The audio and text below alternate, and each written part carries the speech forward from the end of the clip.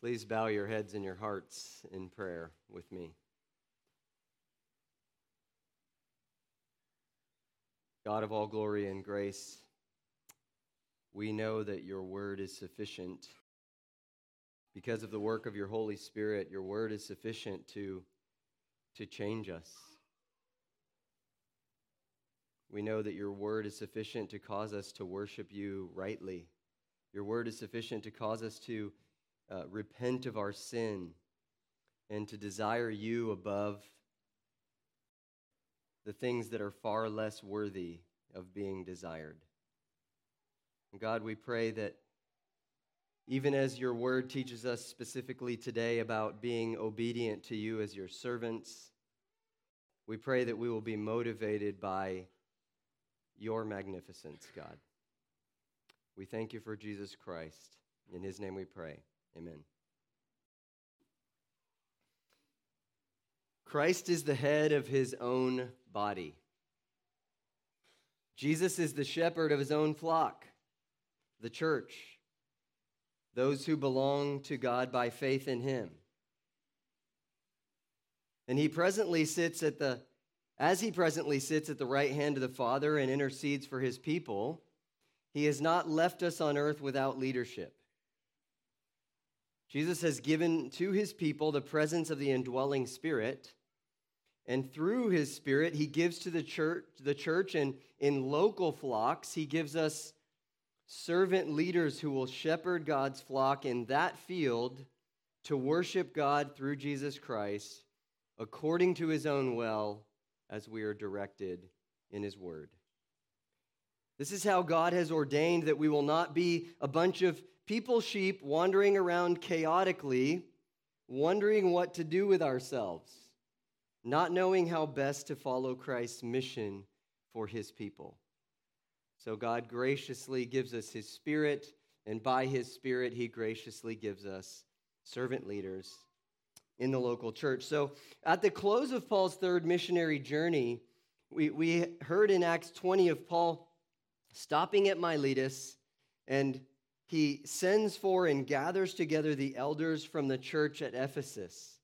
And as Paul speaks to the elders from Ephesus, we hear Paul's impassioned plea for the Ephesian elders to model their own selfless shepherding after the pattern that he set for them. And so last week we looked at Acts 20, verses 17 to 27, and we set out four things. If we would follow Paul's example of selfless shepherding as he follows Christ, like Pastor Rich read from Philippians 2, if we would follow Paul's example of selfless shepherding, we must first live transparently in service to the Lord. He says to them, you know. And in order to serve the Lord, we're serving others in humility, in sincerity, he says, with tears, and perseverance through trials. And then we also pointed out that we must prioritize direct and persistent gospel proclamation through biblical teaching. Paul focuses on this in verses 20 and 21. Again in verse 27 when he says, I did not shrink from declaring to you the whole counsel of God as it points to the gospel of Jesus Christ. And then thirdly, that we must be sensitive and obedient to the Lord's leading. Paul was compelled by the Holy Spirit to continue to Jerusalem in spite of all the warnings he was given, because he was keeping an eternal perspective on safety and on ministry. If this is what God had for him, he would move forward in it. And finally, even as Paul speaks about himself, we must finish the race with a clear conscience that we withheld nothing of the truth of God or of selfless effort. And so now as we transition to this week, there will be a little bit more direct instruction from Paul to the Ephesian elders, while yet again talking about himself as an example of his expectation for them. So now pick up with me in verse 28 of Acts 20. And Paul now is addressing them directly, and he says, pay careful attention to yourselves, elders in Ephesus, and to all the flock, in which the Holy Spirit has made you overseers, to care for the church of God, which he obtained with his own blood, the blood of Jesus Christ. I know that after my departure, fierce wolves will come in among you, not sparing the flock. And from among your own selves, the leadership team, will arise men speaking twisted things to draw away the disciples after them. Therefore, be alert, remembering that for 3 years I did not cease night or day to admonish everyone with tears, warning you from God's word. And now I commend you to God and to the word of his grace, which is able to build you up and to give you the inheritance among all those who are sanctified. I coveted no one's silver or gold or apparel. You yourselves know that these hands ministered to my necessities and to those who were with me. In all things I have shown you that by working hard in this way, we must help the weak and remember the words of the Lord Jesus, how he himself said, "It is more blessed to give than to receive."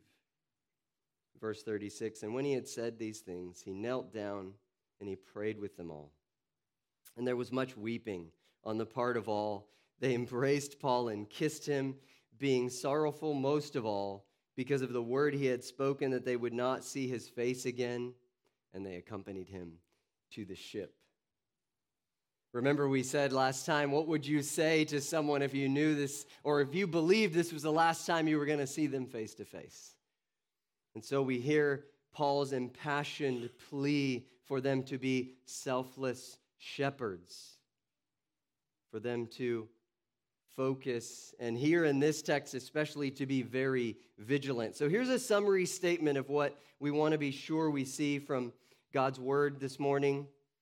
And I'm sorry it's kind of long because it has 3 overlapping parts. Faithful under-shepherding requires a commitment to constant vigilance over ourselves and those we serve, constant vigilance. And it requires a commitment to guarding the biblical integrity of our teaching. And it requires a commitment to selfless care for those that we serve. The reason I'm highlighting and using the term shepherding here is because it's the metaphor used in the text. Where it says to care for the church of God, it's one word, a verb, to shepherd. Here and elsewhere in the New Testament, shepherding is used to describe the role and the responsibility of elders, of overseers in the local church. We get our term pastors from this very concept of shepherding.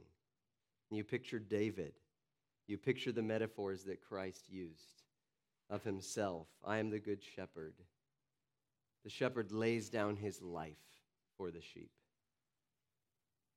And the reason that we use the term under-shepherd is because it's a healthy way for us to remember anyone who's given this responsibility to serve in such a capacity, using the term under-shepherd is a healthy reminder of what we started with this morning, that there is a chief shepherd who is the head of the church, even Jesus Christ. We are simply his servants for the sake of the local church. We are under-shepherds. Now, of course, what we're going to talk about today is not everything that the Bible says about eldership qualifications. You can go to 1 Timothy 3 and Titus 1. It doesn't say everything that there is to say about eldership responsibilities, but we will focus on what this text says about the responsibilities of elders. So these 3 overarching things we'll emphasize today. And in fact, I'm going to list and show you as many important aspects of this commitment and responsibility as I can see arising directly from the text. So I believe there are 9. You can count them as we go. As we go through them, although the direct application then is to the chief servants in the church, you can and you should be willing to apply each of these to yourself and to your situation. For example, it's not unfair here to change the word under-shepherds to God's servants and then apply it in some way to your own attitudes, to your own priorities, to your own actions, to your own words. So as we go through these and you see under-shepherds, you could just put God's servants and try to apply it to yourself. Now, let's move forward. In verse 28, kind of in Paul's speech to the Ephesian elders, it acts like a transition. To this point, he had given his example among them as a pattern to follow, and now he provides some direct instruction to them, which then, as we said, again includes his own example. But I want you to see it apply at least three things from verse 28. At least these three things. You may be able to find even more. Number one, under-shepherds must be on guard for their own spiritual health and moral purity. God's servants must be on guard for their own spiritual health and moral purity. The verse says, pay careful attention to yourselves. Selfless shepherds must be vigilant for their integrity. Be vigilant for their spiritual health. Be vigilant for their moral purity. Be on guard against your own sinful inclinations. Take heed lest you fall. How many times have you tragically heard of churches being ripped apart by the sin in the lives of those who are the servant leaders among them?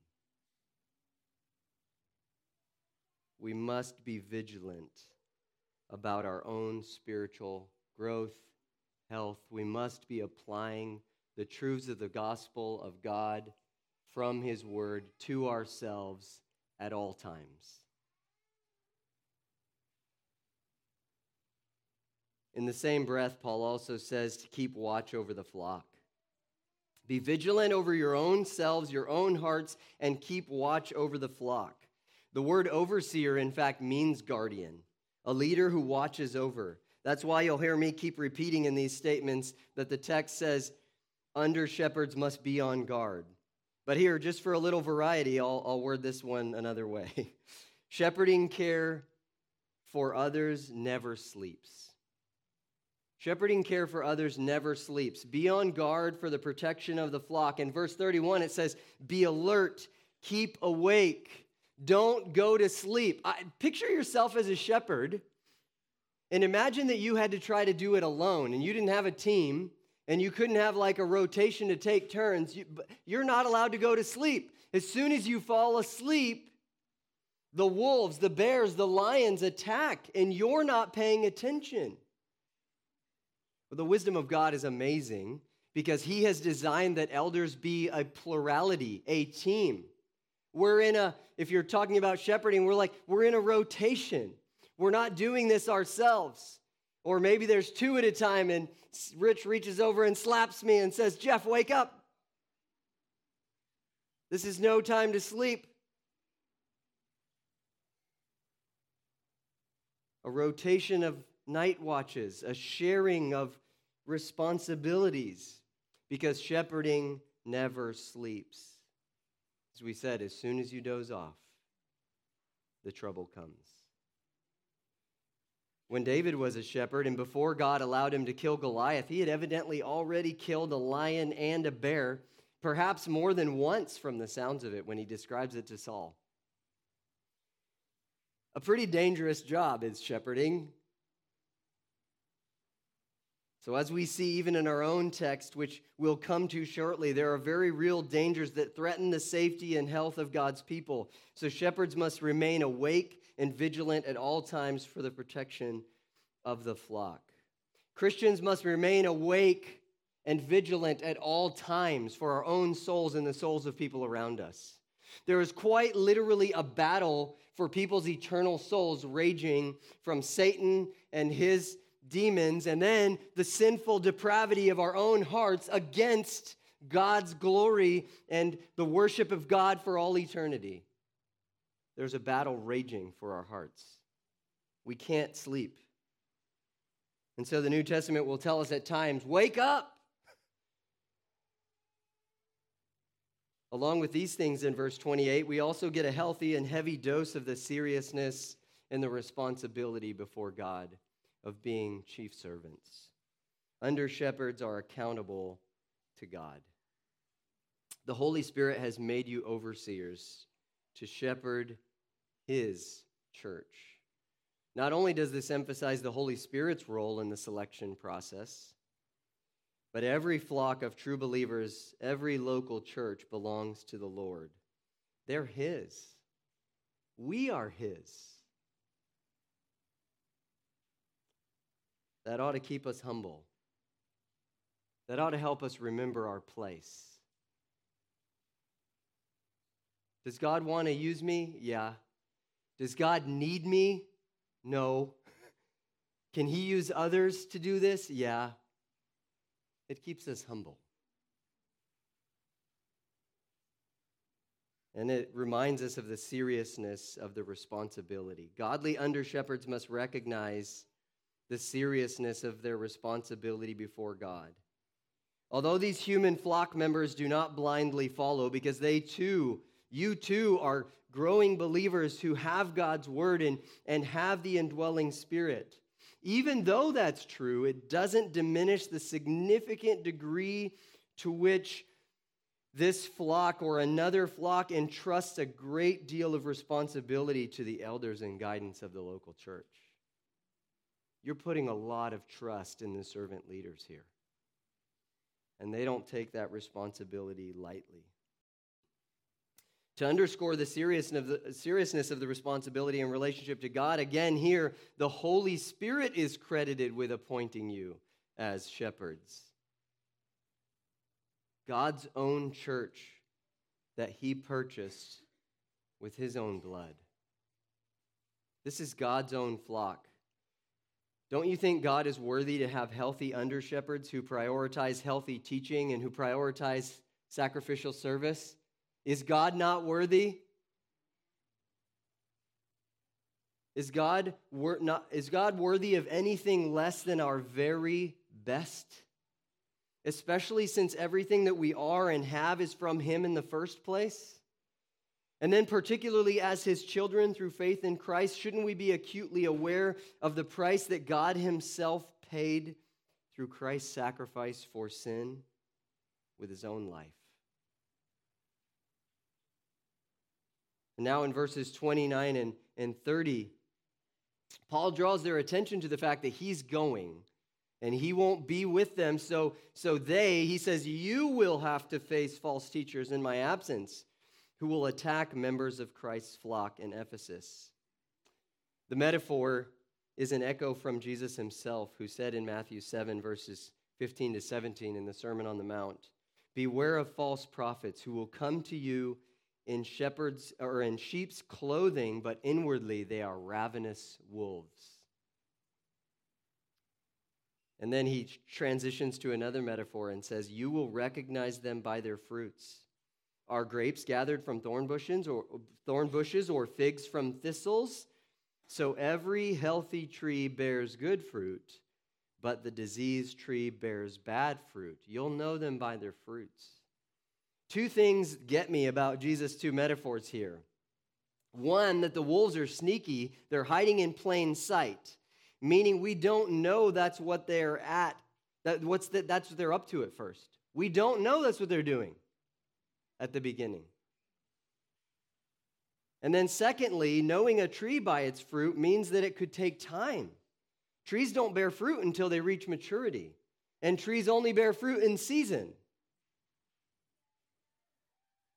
So these two things combine to mean that we must be persistently vigilant. We can't let our guard down. So back in our text for today, we'll say it like this. Under-shepherds must be on guard against false teachers, masquerading as sincere Christ followers and teammates. Masquerading as teammates. Masquerading as sincere Christ followers. But they're in it for themselves. The problem with falsehood is that it is rarely blatant. Falsehood is almost always subtly invasive. Wolves dressed like sheep. A virus looking like a harmless software update.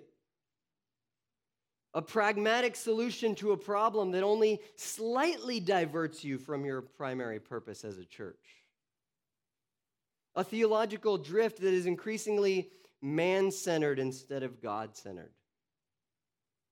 Or the external pressures of culture to be less closed-minded about certain moral dilemmas that are actually seem pretty clear in God's word.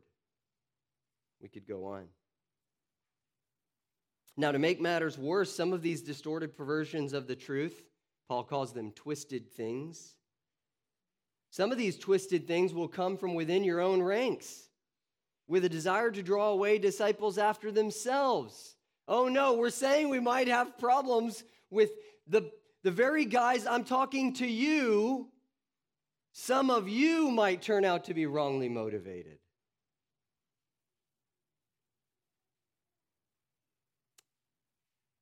Such problems are not merely theoretical, because when Paul writes later to Timothy, whom he had left in Ephesus to help the church there, we find out that such false teaching had arisen from their own ranks. These are not empty warnings.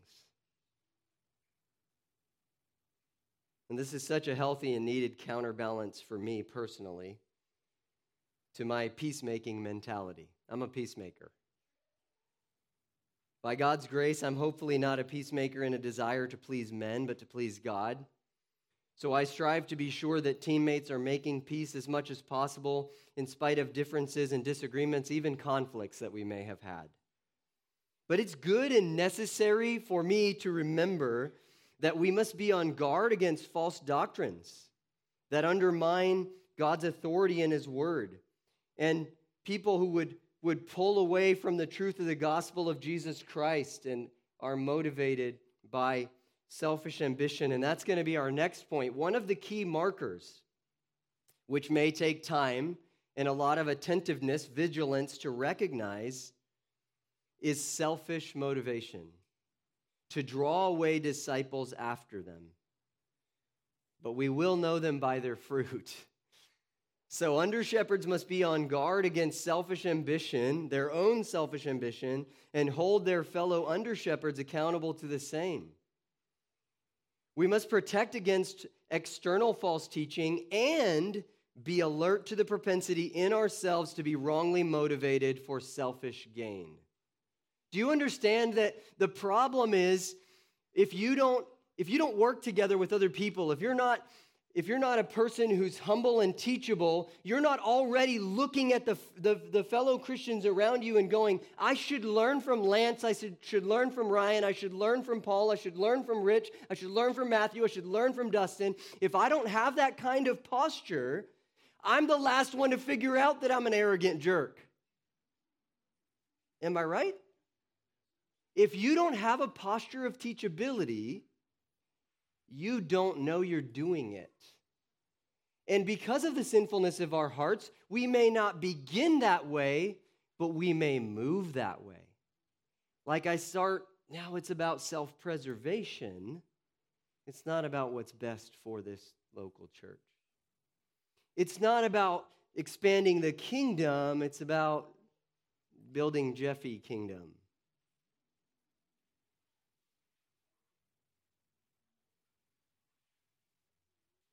So maybe not everyone starts out with a specific plan to be divisive, to push their own position. But in other words, we must be on guard against our own sinful propensities. For any of and all of us, but especially for leaders, then there must be mutual accountability. Without accountability, the most sincere might go astray. It should never be lonely at the top. How many of you have heard that said before? It's lonely at the top. It should never be lonely at the top because you shouldn't be alone at the top. The truth is you're at the bottom. You're trying to form the foundation as the chief shepherds of the church. So reverse it anyways. You shouldn't be lonely at the bottom because that's a hard fall waiting to happen, which results in the defamation of the name of Christ. I'll just throw myself under the bus here to illustrate. If Jeff always does and gets what he wants, as like some kind of supreme leader, what happens when Jeff doesn't have all the pertinent information? What happens when Jeff is biased in some way? What happens when Jeff is wrongly motivated by selfish ambition? Well, disaster. Notice the wisdom of God in a plurality of elders protecting against the sin and mistakes of a single individual. Faithful under-shepherding requires then, as we've seen, a commitment to constant vigilance over ourselves and those we serve. And a key part of that, as we continue, is we see that a key part of that is guarding the theological integrity of our own teaching from the Word of God. Verse 31 repeats, "Be alert and follow the example I set for you over the 3 years that I was with you, warning you against such things." Have we not seen plainly what Paul uses to warn? What does Paul use to warn? You can tell me. What do you think Paul used to warn them? The gospel of Jesus Christ from the Word of God. That's how he warned them. You have sinful ambition. You must be alert to it. You need to confess and repent. You need to be ready. So what is the chief protection against false teaching? To prioritize direct and persistent gospel proclamation through biblical teaching. What did Paul say in verse 20?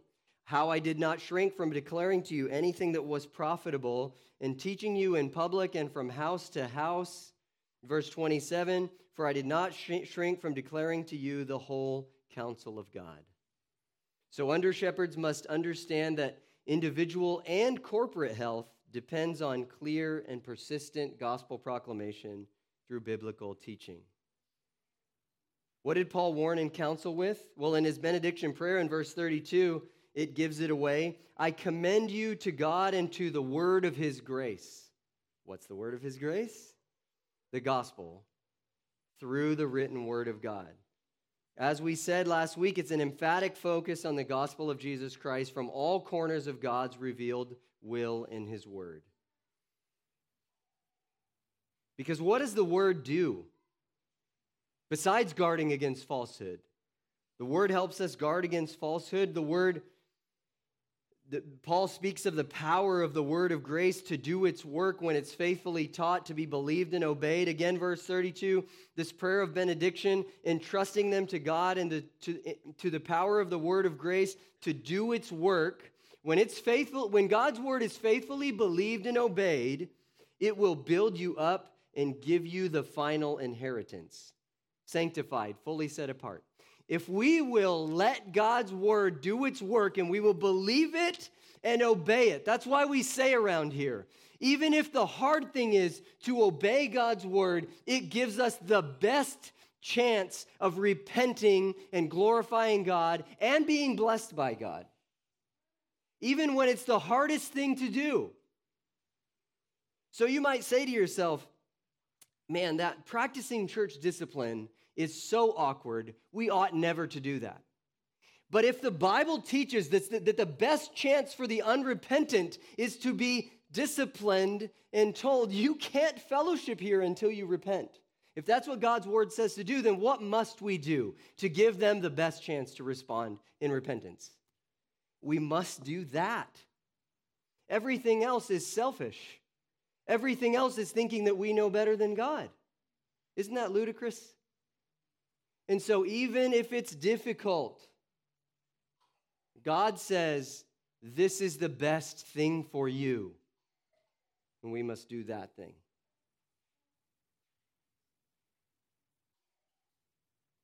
And so godly shepherds, we also see in verse 32, must entrust their efforts and people to God and must maintain a focus on teaching and obedience to the word of grace, because the word of grace is God's chosen means by which he builds up and sanctifies all the saints for their inheritance in Christ. And now there's a shift here. We're going to kind of pick up pace as we move toward the end. Verses 33 to 35, Paul again gives his example for them to not be motivated by monetary gain. He says he didn't covet their stuff. He was willing to do work with his hands, tent making, leather working, to help meet his needs and the needs of those who were his companions. We'll hear Paul say other places in the New Testament that it is not wrong for ministers of the word to receive their compensation for doing that. But Paul says, if it helps you, whatever it takes, I will work with my hands so as not to be a burden to you. I will work with my hands so as to set you an example of working hard to help those who need it more than we do. Under shepherds must be on guard against material greed and should instead view their ministry as opportunity to sacrificially help those in need.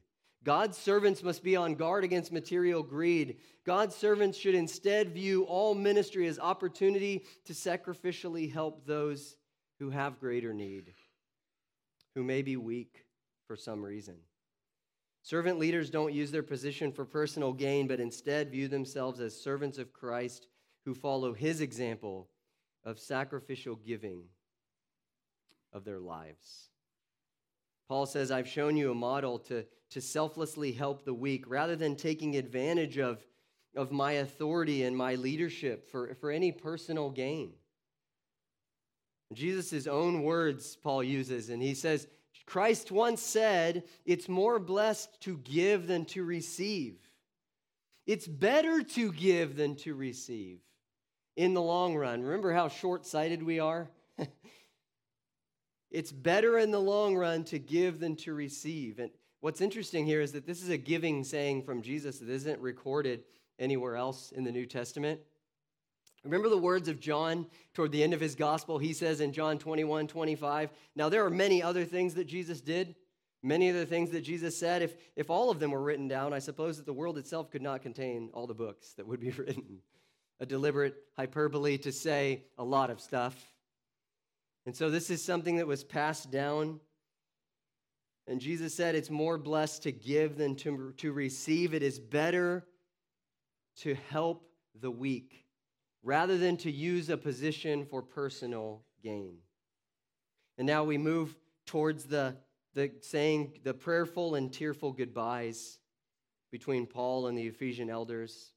Verse 36, under shepherds humbly depend on the same Lord to whom they are accountable. God's servants humbly depend on this same Lord to whom we are accountable. Even as Jesus himself modeled for his disciples during his earthly days. How many times do we see Jesus going off to pray? But Jesus especially in fervent prayer before any big decisions. Time and time again. Luke loved to point it out in his gospel.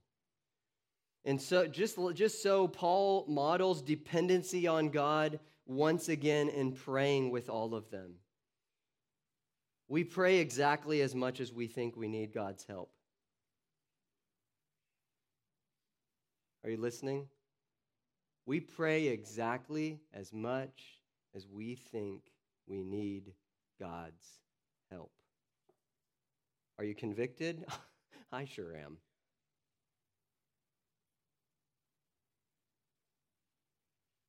When you're responsible for your own soul, and then you're a parent, you're a boss, you're a ministry leader in the church, you're a chief shepherd in the church, the weight of the responsibility of the accountability to God should bring you to your knees in utter dependence on God.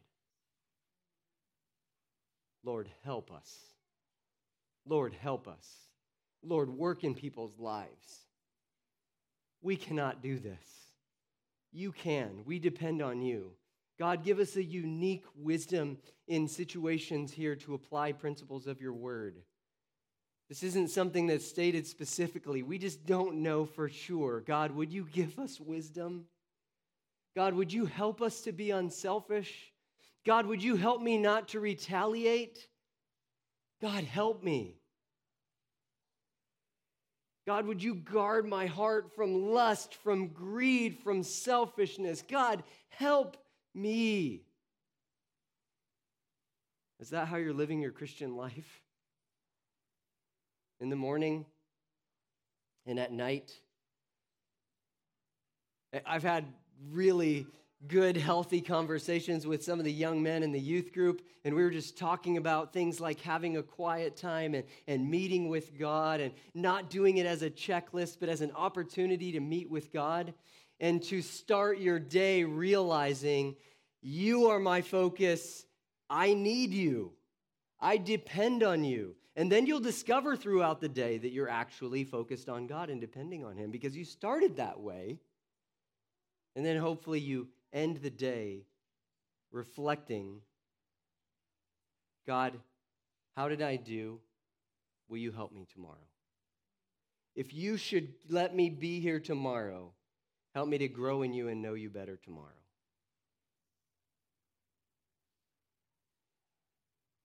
And finally, God's servants love one another sincerely in Christ Jesus. The tearful and heartfelt, sincere goodbyes are a true reflection of the deep connections we make in Christ, especially when we're serving together in ministry side by side.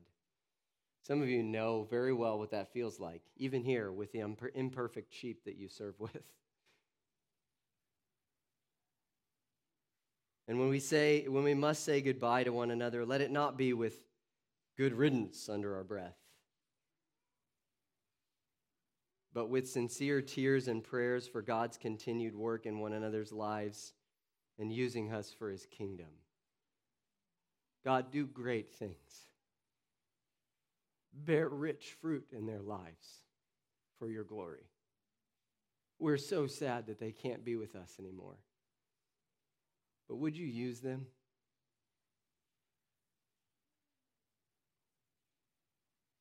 Just let me reiterate in conclusion that everything we have said here can also be applied to all of us as God's servant, as God's servants, to all of us in whatever capacity we might be His servant leaders. But let's restate our summary. Faithful under-shepherding requires a commitment to constant vigilance over ourselves and those we serve, a commitment to guarding the biblical integrity of our teaching, and a commitment to selfless care for those we serve. I'm going to broaden and extend the application just a tiny bit before we conclude, so bear with me. This will be very brief. Healthy ministry in the body of Christ requires being vigilant of our own character and holding one another accountable to God. This applies to every one of us. We must be vigilant about our own character before God, and we must hold one another accountable. And secondly, healthy ministry in the local church requires helping our servant leaders maintain constant guarding of themselves and of sound biblical teaching. The reason I want to point this out to you is that I am sometimes concerned in the body of Christ that we misunderstand what it means to be submissive. And so I'll just use the example of God creating man and woman and giving woman to be a helpmeet to the man. And the New Testament talks about a wife being submissive to her husband, right? But that does not mean blind obedience. In order to be a helpmeet, you have to help. Right? So if your husband is sinning, if your husband is wrongly motivated, you need to help. Who else does he have that close to him to help him? To kindly say, are you sure you're motivated the way you think you are aiming to be?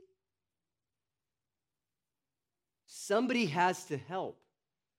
And so I say the same thing is true of the body of Christ. You have the indwelling Holy Spirit. You are studying God's word. And so you have this healthy balance of we're trusting and we're submitting, but we're not afraid to ask questions and maybe even push back a little. Hey, where are we going with this? It's a healthy need in the body of Christ. We need you to help us maintain a guardianship of ourselves and of sound biblical teaching. And finally, healthy ministry in the local church requires that we set aside earthly gain and we choose God being pleased with us, sacrificially serving one another like Jesus. Is it not better to have God say, well done, than for you to get some earthly gain? You need to ask yourself that and pray about it. Is it not better for the smile of God on your life rather than some kind of earthly gain? I challenge you to ask that question, to pray about it, and let God's word be a mirror of your heart. Let's pray as the praise team comes back. Our gracious Heavenly Father, we thank you for the truth of your word and the way that it challenges us. You know that in my own heart, life, mind, I am so grateful to you for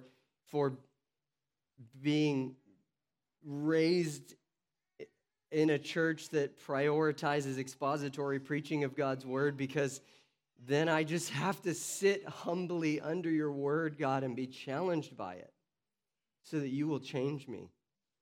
Use these truths to work in my heart and in my life and in my mind. Use the fellow believers around me to help me to see blind spots. May they take the truth of your word and use it like a flashlight to shine in the corners of my heart.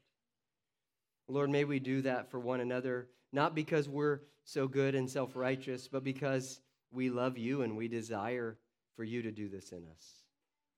God, help us to be faithful so that the kingdom of Jesus Christ will be advanced and you will be glorified. In his name we pray. Amen. I trust that you will pray that prayer this morning and this week. I trust that you recognize that God is a perfectly holy God. He is other. And that because of our sin, we have made ourselves his enemies. The only way to be at peace with God is through what God himself has offered, through the perfect sacrifice and resurrection of our Lord Jesus Christ. If you will put your faith in him, you will have peace with God, you will have new life. And so I trust that you will pray, maybe for the first time, God, I need you. Will you save me through Jesus? I repent of my sin, and I believe the gospel. Will you save me? And Christians, the reason we sing a song like this is because we know how much we need him. Not just once, but we continue to need him. And so may we pray this week that we will abide in Christ. He is the vine, we are the branches. Apart from him, we can do nothing. But in him, he will bear fruit.